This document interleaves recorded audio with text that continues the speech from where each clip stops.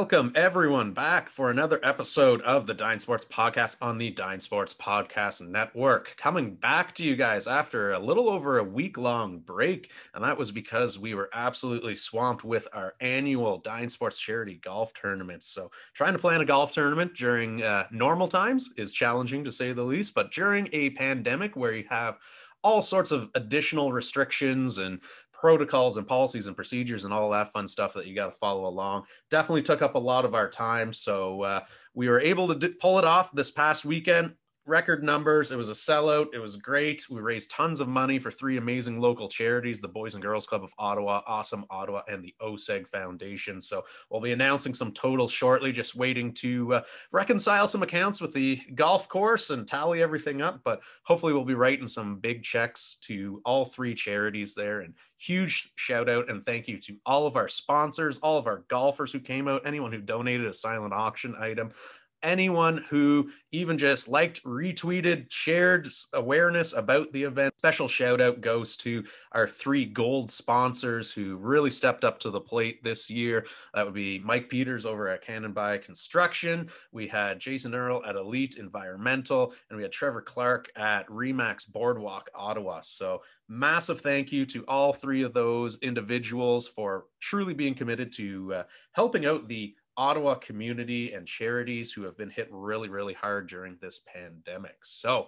getting back to the podcast, we are going to be talking all things basketball today. Super Hoops special. Sitting down with us first, we've got the commissioner of the Canadian Elite Basketball League, the CEBL, Mr. Mike Morreale. We're going to be talking all things Canadian hoops, the relaunch. They're about to kick off season 3. We talk about expansion plans, all of that and more. Then we sit down with Billy Reinhart from SB Nation. He is a Brooklyn Nets reporter. He has been covering the team exclusively for quite a while now. So he has seen the evolution of the big three now down to just the big one with all sorts of injuries happening. And it looks like it's KD versus the world. So we break down a very interesting series, which looked like it might even be a sweep for the Nets based on how those first two games went. Then they go back to Milwaukee, injuries kick in again, and suddenly the Nets are looking like they might be backs against the ropes at this point. So we talk all things NBA playoffs with him, how he thinks the series is going to shape up in these pivotal best 2 out of 3 for the next couple games and more. So without further ado, let's get right into it. Sitting down with CEBL Commissioner Mike Morreale.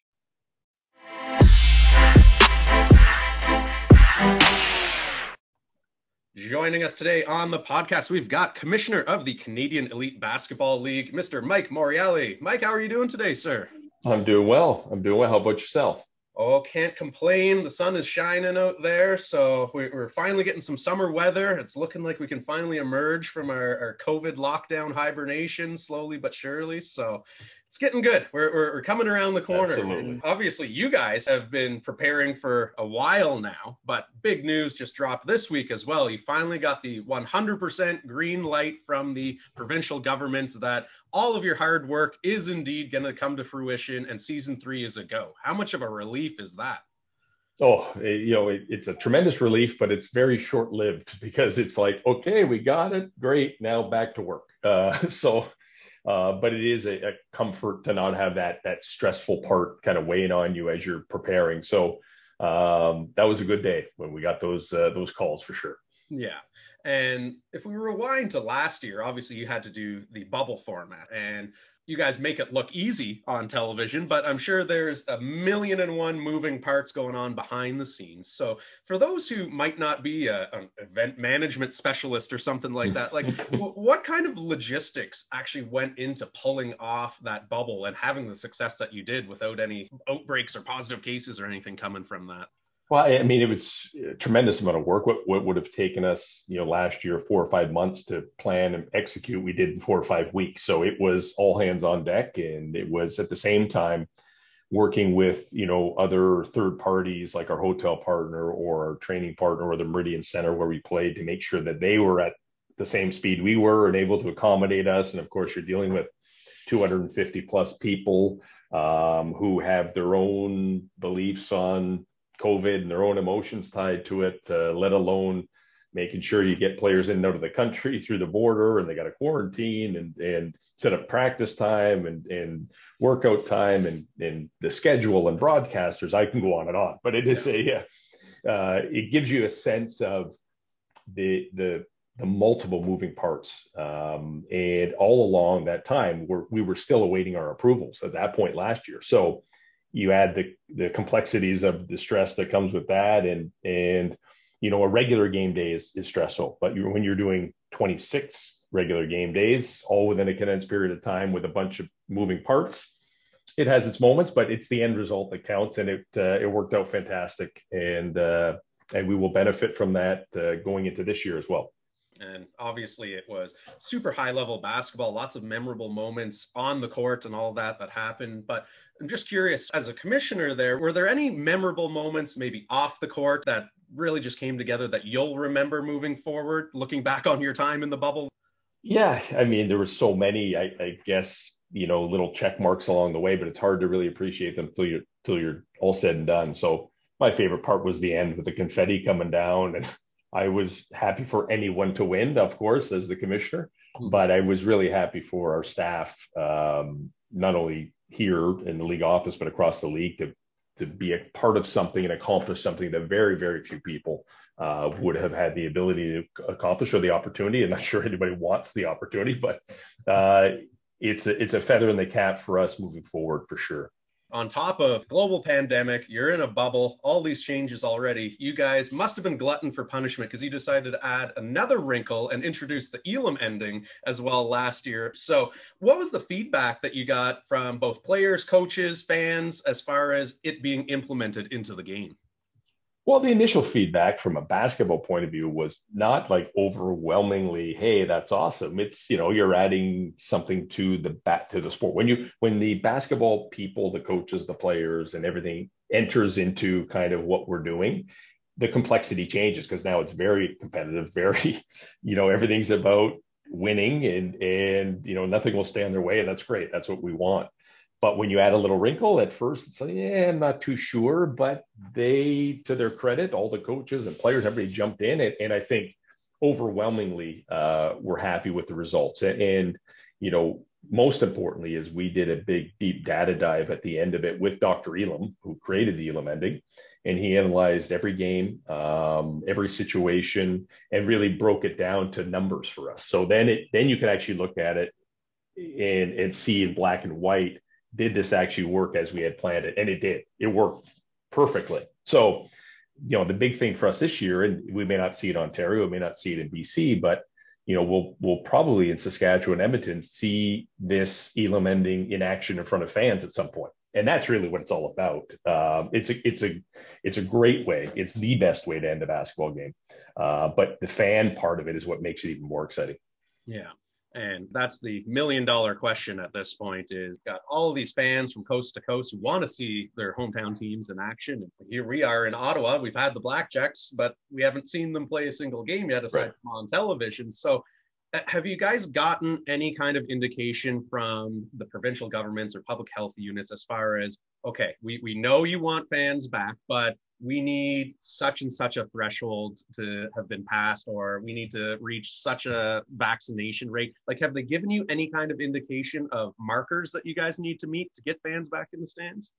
They have, and it's really what everyone has seen. So it's the public kind of rollout stages plan, and every province is slightly different. But in Alberta and in Saskatchewan, Alberta has said basically by the end of June or beginning of July, if everything stays and they hit the targets in vaccination and hospitalizations, that it's a full go reopening. So that's encouraging. So we are preparing now for fans in those markets, and it still remains to be seen how and when and how many, because that'll be kind of step 2 that we're working on. And then in Saskatchewan, it's very similar. They're looking at July 11th-ish for kind of a more massive reopening. And then in BC and Ontario, if you look at the stage planned reopening, it's going to be probably near the end or beyond our regular season schedule. But that's okay. We're trying to work within the guidelines. That's most important. And we'll work with public health if and when those things changes. And we've seen other provinces move up their planned reopening because things are going well. So I'm bullish on it, but at the same time, I'm mentally prepared that if we don't, we don't. But we have specific to Ottawa, we have put in a request on behalf of the Blackjacks to the Premier to see if we can't get 300 fully vaccinated healthcare workers into the building for the first 3 games, just to as an appreciation, of course, and as a way to kind of see what it's like when we do eventually reopen, right? And not just for us, but even for other sports that play in venues like ours.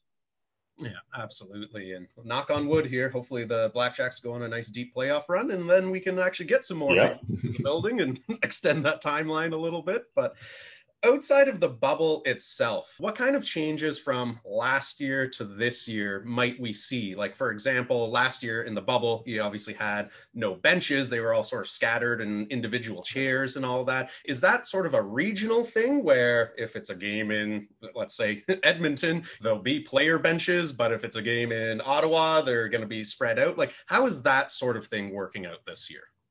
Yeah, so every team will have very similar protocols. So even if there's a full reopening, the player benches will still be staggered, and there'll still be plexiglass between the minor officials and the broadcasters, and mask wearing, etc. So that will stay the same, and that's written into the protocols that have been approved, and that's part of going above and beyond. Now, will that be replicated from fans in the building? It all depends. It really depends on local public health, but we're going to take that approach. And the players are good with it. I mean, it's become commonplace. So in that respect, they've come off European seasons or other seasons where they're used to it. So they just want to play basketball. So in that respect, things will stay relatively the same because we want to be just a few notches above what is recommended for the general public, because we want to complete our season and have a good season. If we put the global pandemic aside here and just look at your entire run as commissioner, what's been maybe one of the challenges or more challenging aspects of the role of commissioner of a professional sports league that you maybe didn't anticipate running into ahead of time? That's a good question. I mean, everything is a challenge when you're starting from scratch. Everything's exciting when you're starting from scratch. Everything's very creative. So there's no special challenges, let's say, but there are, the way we operate is different from other leagues. I think the challenge may be in this landscape is trying to let people know, and people in government or people in power, that we are different than the NBA or the NHL or Major League Baseball. We're not run by billionaire owners based out of the US. We're a made in Canada league, played by Canadians and played and made for Canadians. And I think we've become more important to the grassroots development and the pathway and the amateur side than some of the major leagues do, because their thought processes are different and they're supported differently. So those are challenging situations, because you still, as a young, let's say, startup league, still you want a challenge to be recognized and be noticed, not just here, but internationally. And sometimes in basketball, you can be we're recognized internationally, maybe more than we are domestically, and sometimes. And that's just based on how Canadians sometimes look at their pro sports leagues, if they're Canadians. But those challenges to me are just opportunities, to be honest with you. Yeah, you hit on something there in the sense that you guys there have been various iterations of professional basketball leagues in Canada over the years, but you guys have really made a concentrated effort to be aligned with Basketball Canada, to get involved with the U Sport system and having your U Sport draft and all of that. Are we going to be looking at eventually getting more involved with the U Sport draft and expanding beyond the current, what I think it's 3 rounds that you guys currently do for the draft? Like, we're going to 5 or 7. Like, what's sort of the future for the CEBL, the U Sport, the Basketball Canada? Do you guys have anything 5 years down the line that you would love to get to one day? Well, yeah, we're working on now a lot of kind of expanding, our presence beyond our 4-month season. So getting into more international events, more relationships with international federations, more FIBA related events, representing Canada on behalf of Canada Basketball. Our U Sports partnership is great. It's not just limited to the draft. Obviously, we can pick up players as free agents, et cetera. So there are, quite a few players, but that will continue to grow, I think, and the talent levels there, that it's going to be less about we need to segment this small amount just for there. I think it's just going to be we're going to get the best players, and that includes U Sports, and that's what happens.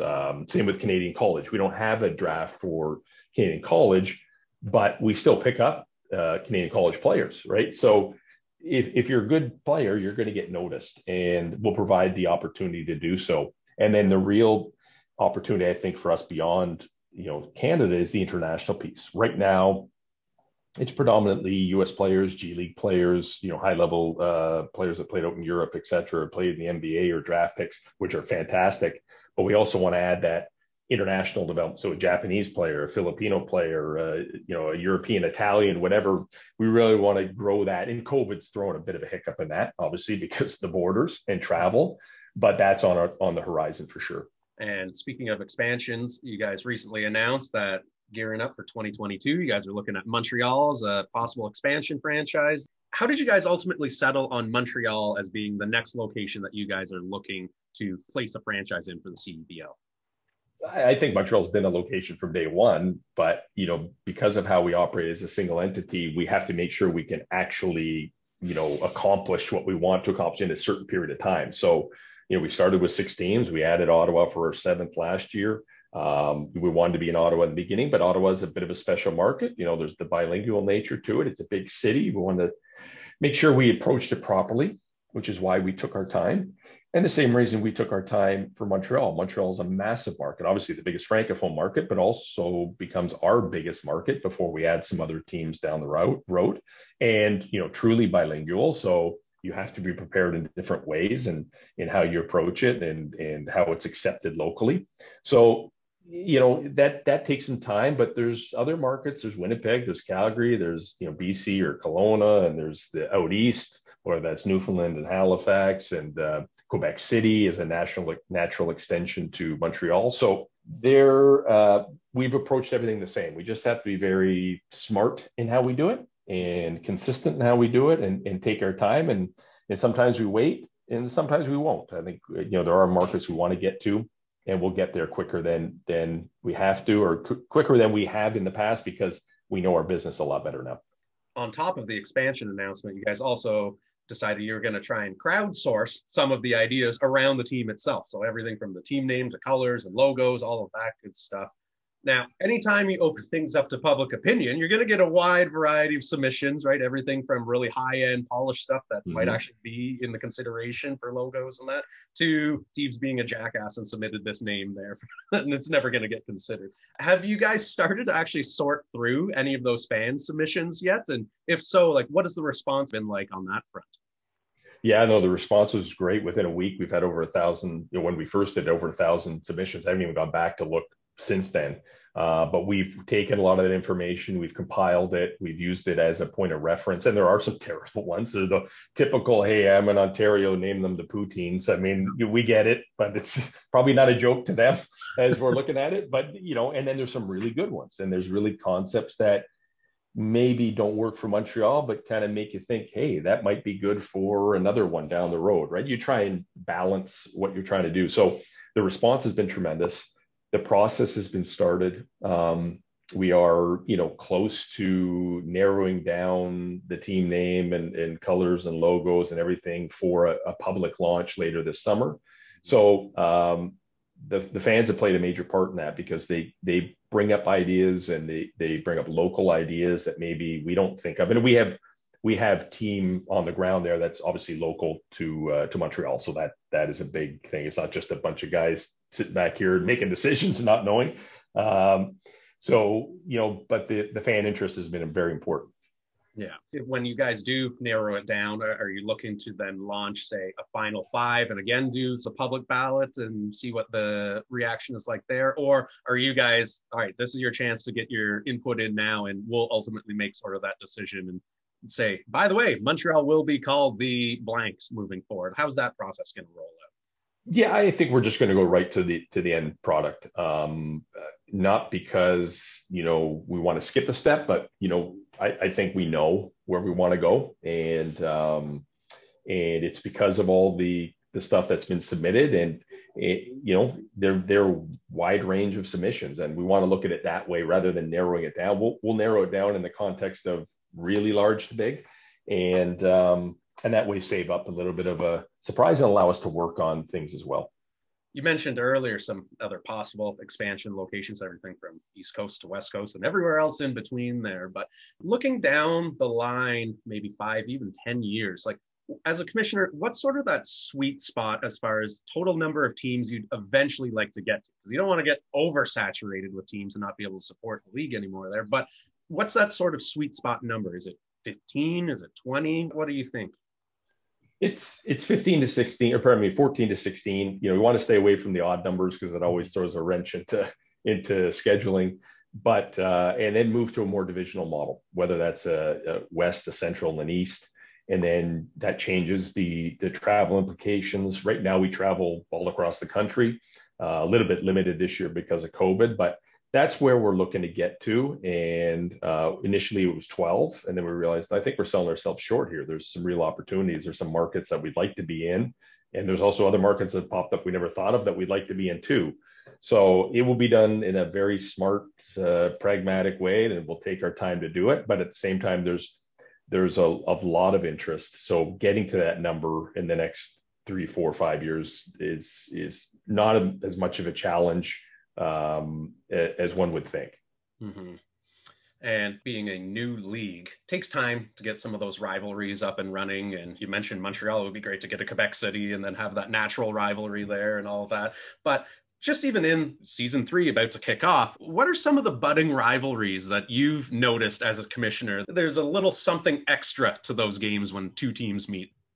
Well, yeah, I think the Southern Ontario teams have a great little rivalry amongst each other. Everybody seems to not like one another, which is great. Not like it in the right sense of the word. Like there's a lot of competition, whether it's Niagara versus Hamilton or Hamilton versus Guelph or vice versa. Ottawa is still kind of feeling that out, but with Montreal coming, that's a natural extension. Mm-hmm. I think we'll find some more rivalries brew this year in the Southern Ontario market, and then we have those kind of rivalries that have existed in out west for a while, and all 3 are kind of they don't like each other, and it's all come naturally. I think that's the most important. We're not trying to create rivalries. They have to be created by the fans themselves, and we just kind of benefit from them. So they're well on their way, but there will be more. And every year that kind of emerges, different groups that maybe, last year we ended up Fraser Valley against the world. I don't think anyone liked playing them, and they didn't like playing anybody else. And so it's a fun process to watch happen in front of your eyes. All right. Well, before we let you go here, I mean, I'm already a season ticket holder for the Blackjack, so you've already got me hook, line, and sinker. But if there was someone out there who wasn't familiar with the CEBL and wasn't sort of sure, okay, well, maybe I'll buy a ticket and figure out what it's like. What's your elevator pitch on what they can expect at a CEBL game once fans are eventually let back into stadiums and all of that? Yeah, listen, this is the best basketball in this country outside of the Toronto Raptors. No doubt about it. It's high-level entertainment played by some of the best Canadian talent that is playing professionally all over the world, and we're just bringing them back and showcasing them in our home markets. And these are people or people you went to school with, or people you heard of, or you watched on TV. And it's an entertainment package. We play basketball, but you're there for the pregame, the during the game, the half game, the DJs, the music, the excitement. And the fact that we're a spring and summer sport, it affords the ability to be and entertain yourself outside and be the start of the night or the end of the night or what have you. A great family outing, a great outing with friends, and a real fun time. Amazing.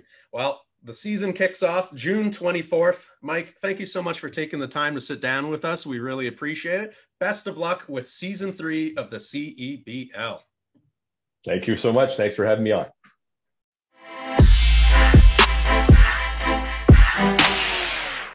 Taking a quick break before we get to our interview with Billy to talk to you guys about our friends over at MyBookie. You can head over to mybookie.ag and check out the friendliest lines on the internet to get your gambling fix on, whether it's horse racing, whether MMA, whatever the case might be. NBA playoffs going on right now, MLB in the thick of things. You can sprinkle a little parlay in there. Looking across the schedule tonight, I like the Blue Jays over the Yankees money line, plus the Bucks to beat the Nets. put those two together on a nice little parlay, get plus 185 odds over at my bookie. So head on over there. You can follow my advice. You can make your own bet. You can do whatever the heck you want, but make sure you use the promo code DYNES Sports. That's DYNES Sports with an S at the end of it, no space in between, so that they know who sent you. Better yet, head over to DynesPressBox.com, check out a few articles, get caught up on some of the latest developments in the sports world, and then click on any of the links that we have up there. They'll take you over there automatically, pre-populate those codes, and make sure you take advantage as well too of their first deposit bonuses. So if you've never made a deposit with them before, be sure to take advantage of one of those there, and hey, maybe double up on some money, maybe play with some free house money, who knows. Whatever you do though, please gamble responsibly, must be 18 or older. And if you or someone you know has a gambling problem, there's all sorts of online information that on their website that you can get the right and appropriate help for you. Only gamble what you are willing to lose. Make sure you use the promo code, though, Dynes Sports, when you head over there. Now, let's sit down to talk all things Brooklyn Nets with Billy Reinhart. And sitting down with us today on the podcast, we've got Billy Reinhart, who is a Brooklyn Nets and NBA reporter for Nets Daily and SB Nation. Billy, thank you so much for taking the time to sit down with us tonight. Thank you so much for having me. So when we first set up this meeting, Nets were up, I think, 2-0. I figured, oh my God, like it might be a sweep. We might not have as much to talk about. Well, talk about a swing of momentum back in the Bucks' favor. Nets go up 2-0 on the heels of a 39-point blowout. What changed between games 2 and 3 that you think really swung this back in the Bucks' favor, aside from the big news obviously being injuries playing a huge factor in this series so far? Yeah, if you asked me a few days back, even after the Game 3 loss, I would have thought there was no way at all that the Nets were going to lose this series. I mean, they just seemed like they were in complete control. And even in the loss in Game 3, they lost just by a few points at the buzzer. Bruce Brown made a weird attempt at the end of the game instead of getting into the stars. And the Nets shot just very poorly, which was uncharacteristic of them. Joe Harris was 1 for 11. KD had a poor game. It was just, you chalk it up to one of those games. Going into Game 4, you were confident the Nets were going to bounce back, and then they still had home court advantage should they go home. But as you mentioned, the Kyrie Irving injury changes everything for the Nets, and already down James Harden. I thought this team could withstand the loss to one of their stars and still win the series, but 2 at a time now with KD by himself, that might be too tall of a task for even Kevin Durant. So, I mean, that's difficult there. The one advantage the Nets might have going back home is maybe the refereeing will be a little more to their favor, because when the series shifted to Milwaukee, the referees were getting they were really letting them play, and the Bucks, that suits them, that physicality, PJ Tucker and Kevin Durant and so forth. So if we can get back to the style of basketball that was being played in Brooklyn, I think that serves the Nets well. Yeah, absolutely. And, you just touched on it right there. Obviously, the physicality playing a huge factor there, especially with PJ Tucker. We had the incident where you've got KD's actual bodyguard coming onto the court and, having to be banned for the rest of the series and all of that. But how much of that do you think is just getting hyped up in news clips and sound bites and all of that, versus how much do you think that really is affecting Kevin Durant's game as far as that physicality that he's starting to see from the Bucks? I think Kevin Durant, he's proven over the course of his career, he's one of the greatest scorers you've ever seen. So I don't think physicality is all of a sudden in whatever he's in year 14 now or something is going to really take him off his game. He's seen every coverage in the league. He's played PJ Tucker numerous times in those Warriors-Rockets matchups. So Kevin Durant's familiar with what PJ Tucker brings. I do think the referees do play a part, and every referee group does have a different style, and they'll let them play a little bit more. But PJ Tucker did get away with a little bit more in Milwaukee. You could argue it was a foul or it wasn't a foul, but I think we can all agree that it was a more physical style. So you got to credit Milwaukee. They have a tough group of defenders. Even when you switch Tucker off him, you got Drew Holiday, Chris Middleton, Giannis. They're all waiting for KD. So it's a tough group to go against. At the same time, KD's too good to be stifled for long. So I expect him coming back home, realizing all the pressures on him with Harden and Kyrie out now, that he's going to come and have a bounce back performance, but he needs some help from his teammates, because that floor is going to be cramped up all over him. If Joe Harris continues to shoot poorly, if Landry Shamet gives the Nets nothing, Blake Griffin's got to step up, Jeff Green. So the Nets need some help around KD, but I'd expect KD to have a bounce back performance. And obviously, depth is going to be playing a huge factor in this series because this Brooklyn Nets team really is an all-in on a title this year. And you can see in some of the moves, obviously they brought in Aldridge. They only got 5 games out of him before he ended up leaving there. Harden's down with an injury. Irving's now down with an injury. The depth beyond that, though, how much of this is really going to be KD versus the Bucks 2 out of 3 is at this point, essentially? Or do you see one of those players like a Harris or someone else really stepping up in the way that some of the Bucks players have this year compared to in years past? Well, I think Joe Harris, I mean, he went from being a fourth piece, kind of a complimentary role player, to now he's elevated to maybe the second best player on this team. And so he can't be someone that's going to, you could take his contributions, or you could still maybe win. I mean, he has to be relied upon as a reliable number 2 option at this point. So if Joe Harris doesn't give the Nets 15 to 20 points at least, I'm not sure the Nets have the capability to put up near 100 points that's going to take to win this game. You're going to need 30, 35 plus from Kevin Durant. That's a given with Harden and Kyrie down. And then you're going to need Blake to step up, Jeff Green to step up, and someone else to get going. So you're asking a lot of these role players to have really good games. I wouldn't put it past them. It could happen. But it's a tall task for the Nets. And I think the hope is that the Nets could compete tomorrow night, Tuesday night, but maybe not win, because I think it's a tall task, but you still have the game 6 as a little bit of a safety net. And I think there's a better chance that James Harden could return for that. So if the Nets can get Harden back for game 6 and they have Harden and KD in the fold facing elimination with their veteran experience, the hope is they could steal that game and then force it to a game 7 at home, and Harden has another day to recover. And I think it's really unlikely we see Kyrie Irving the rest of this series, but Harden, I think, has a little bit of a chance to come back in a game 6 or 7. Yeah. People have always, given KD crap about going to the Golden State and winning a couple titles, and for whatever reason saying that, these titles don't count as much as, other titles that people have won because he joined a super team and all that nonsense there. But really this year, in the sense of he doesn't have his 2 out of the big 3 aren't there, right? So it really is going to be KD and sort of the also-rans for the Nets running in game 5, at least tomorrow night. How much do you think legacy-wise this is going to be important to KD's career? Because if he bows out here, it just gives those haters more fuel to the fire of, oh, he can't get it done unless it's a super team. And on the flip side of the coin, if he does end up beating the Bucks and, the Nets end up winning it all this year, that's something he can almost hang his hat on, as far as, hey, look, I got it done even when my A and B options weren't there with me.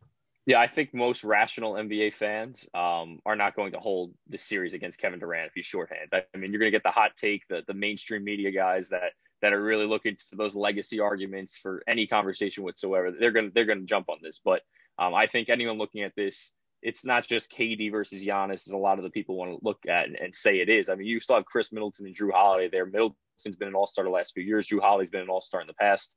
Those guys are still there. I mean, the Nets have guys on the level, I guess, of Brook Lopez or PJ Tucker with Joe Harris and Blake Griffin, Jeff Green, but they don't have a Chris Middleton and Drew Holiday without Kyrie and Harden in the fold. So, like I said, it's a very tough test for KD. If he did pull it off, I think it'd be great for his legacy.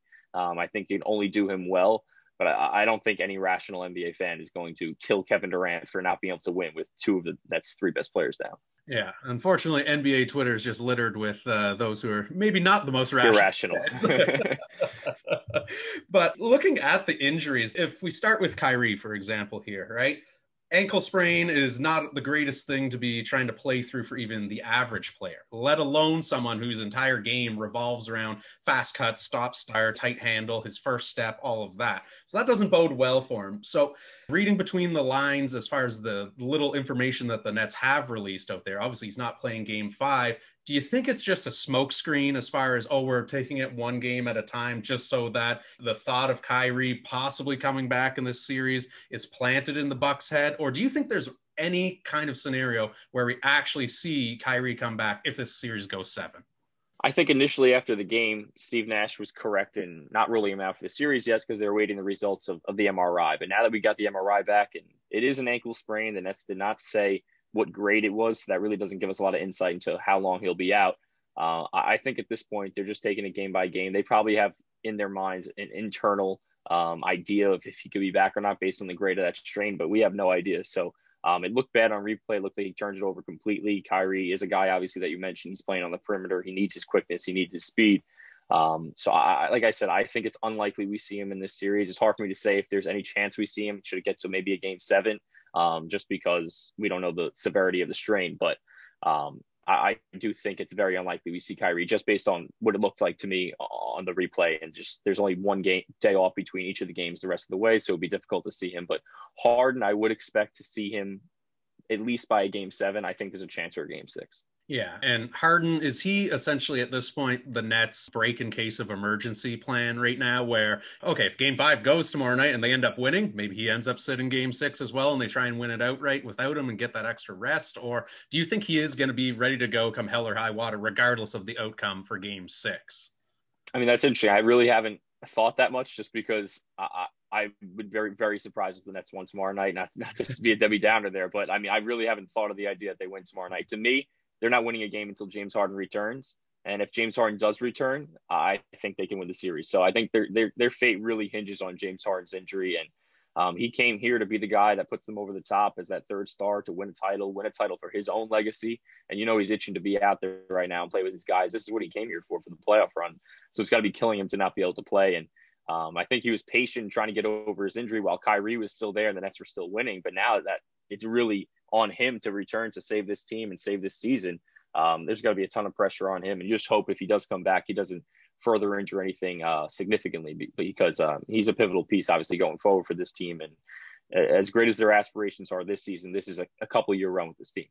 You just touched on it right there. You don't want to come back from it too early, risk further injury, and end up having something that sits you out a full season, Klay Thompson style or something like that.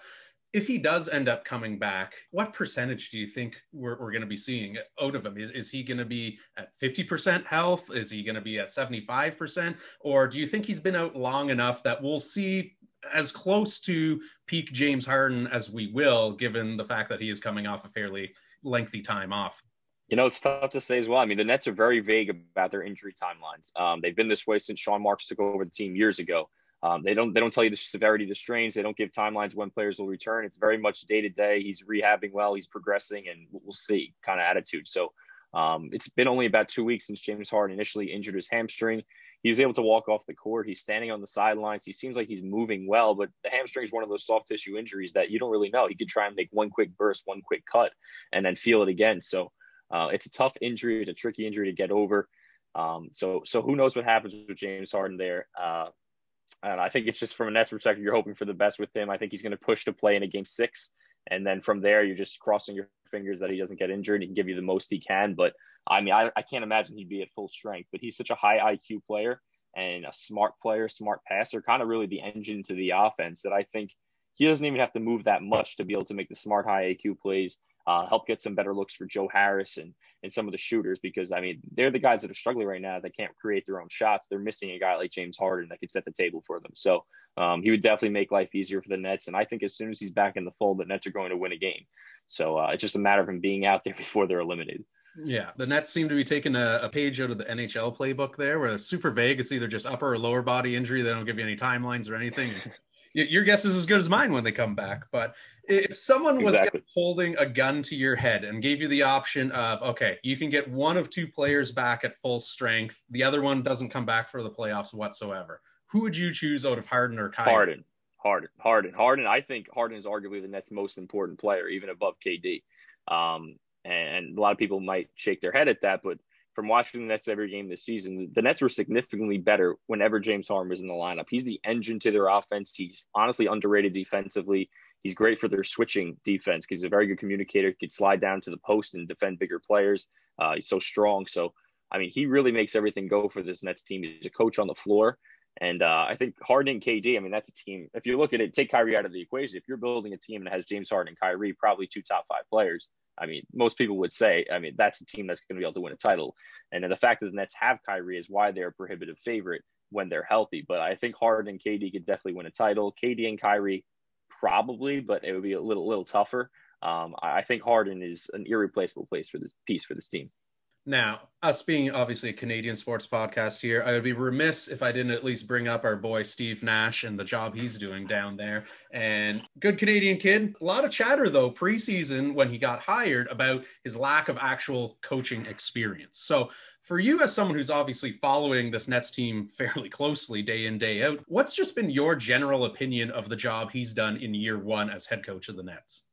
I think he's improved as the season has gone on. And when you think about why Steve Nash was hired and why he was a good fit for this job, when we were looking at all these coaching candidates last summer, we were trying to find someone that had connections and the respect of Kevin Durant and Kyrie Irving at the time.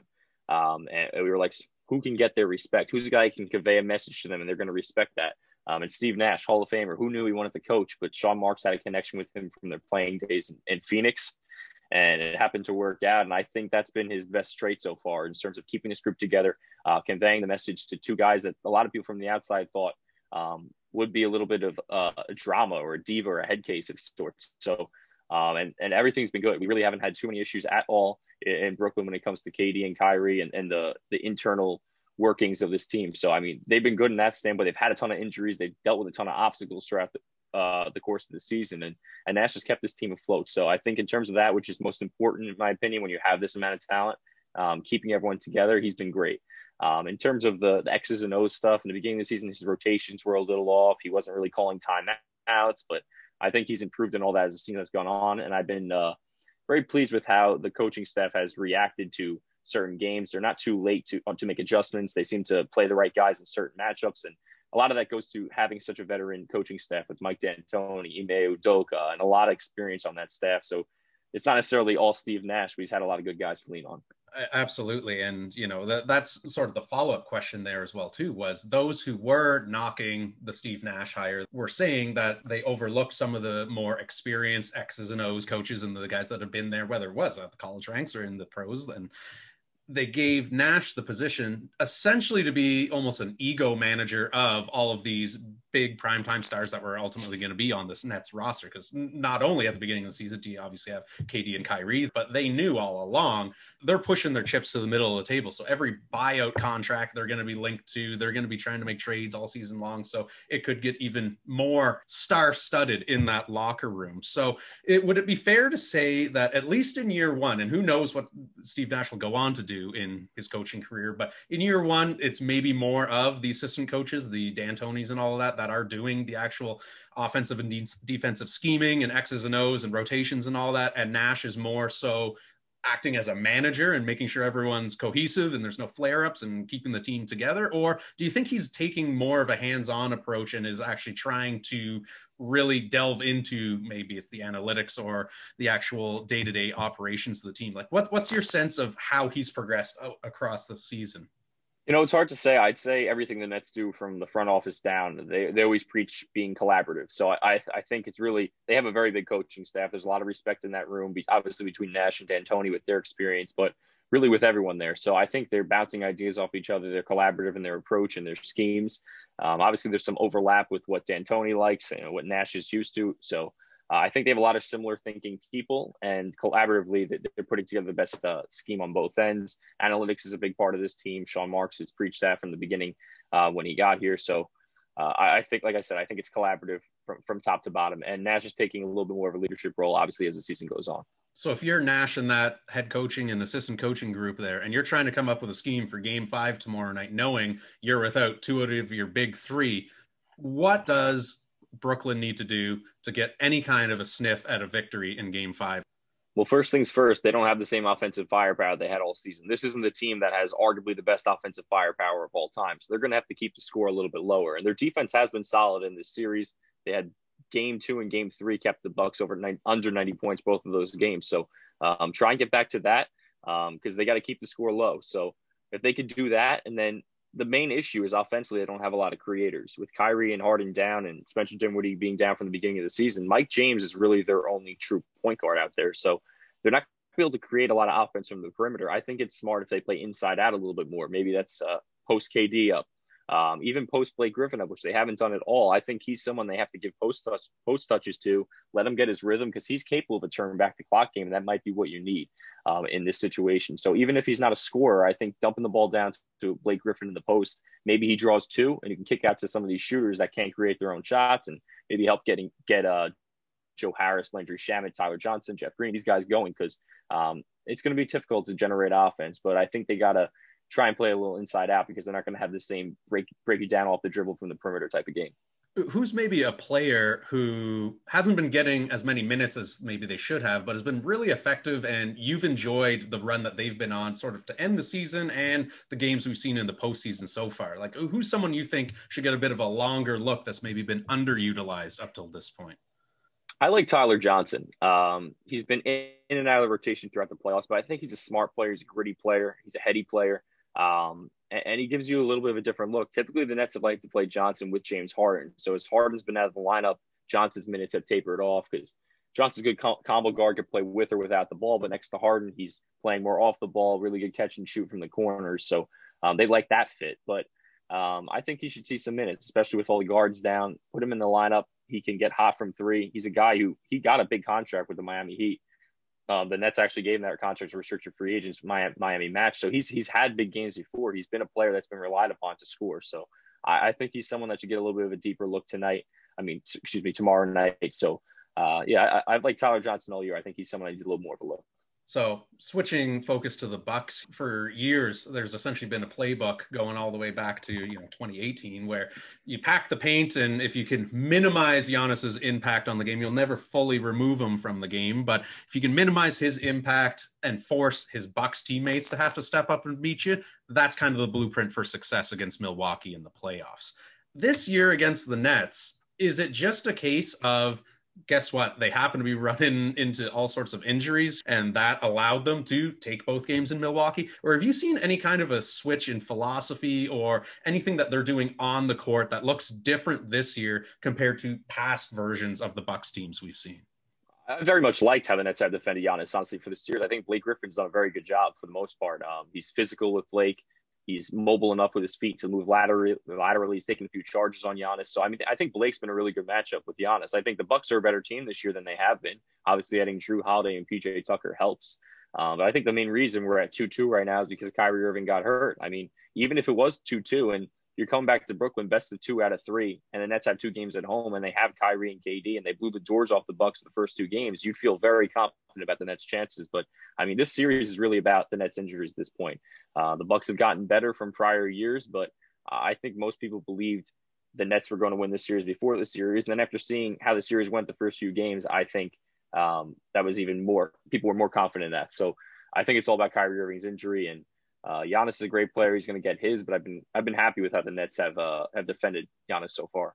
If you look at some of those other contributors on that Bucks team, like we said in the past, they seem to just ghost themselves in the playoffs and can't find any help for Giannis. And this year, you've got Holiday, you've got Middleton, you got Lopez, you've even got Bryn Forbes is putting up points. So if you were to be trying to minimize the damage and slow down, and like you said, we've got to keep it a little bit slower paced and probably more defensively than the Nets are used to playing to because they don't have that firepower. Who is one of those Bucks players that you're trying to maybe zero in on or throw them off their game? Like, who strikes you as that little spark plug on their team that if you can get them off their game, continue to pack the paint and have Griffin on Giannis, that there's an outside chance of the Nets actually pulling off a miracle in Game 5?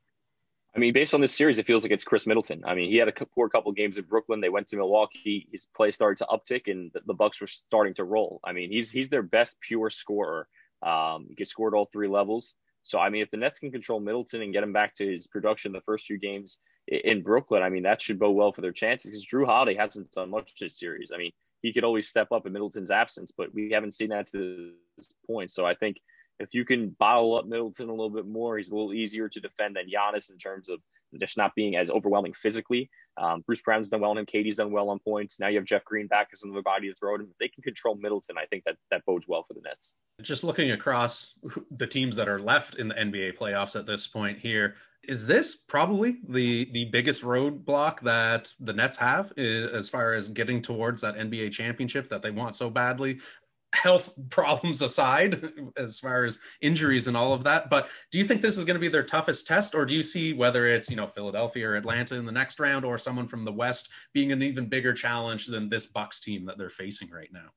Yeah, a lot of people going to this series were calling this the NBA Finals, and I kind of agree with them. I thought the Bucks were going to be the toughest task for the Nets, especially after their beatdown of Miami in round 1. They were looking really good. So I think Milwaukee was going to be the Nets' toughest task, and I think the biggest enemy to the Nets success this season all along has been the possibility of injury, and they're dealing with that now too, on top of the Bucks. So I think if the Nets can get through this series, get a fresh series with some time to recover for their stars, I think that's what they want to do, because right now they're having everything hit them, their toughest foe and their injuries. So if they can get past this, I think it will definitely be smoother sailing ahead.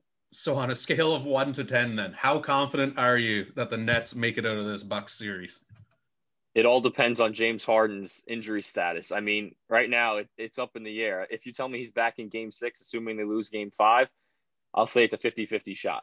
But if he's not back in game 6, I think there's little to no chance the Nets win this series. So the Bucks have to be seen as the favorites right now, which is crazy to think about how the first few games of this series went. So it's tough. I never would have thought a few days ago that the Nets could be home before this weekend, but the Nets are just trying to survive into the weekend, get it to a game 7 at home at this point, and it's not looking too good. We'll see what happens with James Harden. Well, Billy, thank you so much for taking the time to sit down with us tonight. We appreciate it. For those that are listening that want to either give you a follow on social media or check out any of your pieces, where are the best places to find you these days? Yeah, you guys can follow me on Twitter at Billy Reinhart, and I'll link anything I do over there, whether it's interviews, podcasts, pieces. So just follow me over there, and you'll have the one-stop shop for all Billy things. Beautiful. Well, we appreciate you taking the time. Everything's going to hinge, I guess, on health going forward. So if you're a Nets fan there, I don't know if you've got some sort of little prayer candle or something you can light in your house, but hopefully he's back. We'll see what happens. Game 5 goes tomorrow night. And Billy, thanks again for joining us. Thank you so much for having me.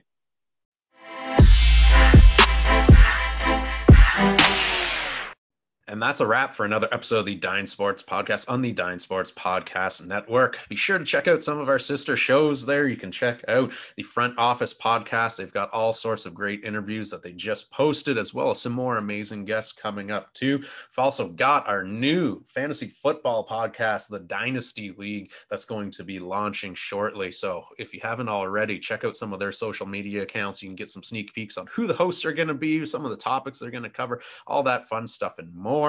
But for now, huge shout out to both of our guests tonight, CEBL Commissioner Mike Morreale and Billy Reinhart from SB Nation, covering all things Brooklyn Nets, sitting down, talking basketball with us. See if the Nets can pull off the big win without 2 of their big 3 tonight against the Bucks. No Kyrie, no James Harden. We'll see if KD can put the team on his back. If not, going back to Milwaukee on the brink of elimination. So definitely a big time game tonight in the NBA. If you haven't already, drop us a review, share the episode with a friend, follow us on social media. All of our handles are at Dine Sports. They're all the same. Connect with you on there. Go check out our YouTube page as well, too, for some behind-the-scenes looks at some of the stuff that we've got going on, as well as some exclusive content we put up there all the time. Got a monthly contest going on between now and June 30th, so you could possibly win yourself a nice little gift card, a little prize pack, simply by following us on one of those accounts. So go and check that out on our Instagram page or Twitter for details today. Until next time, folks, we'll see you in a bit.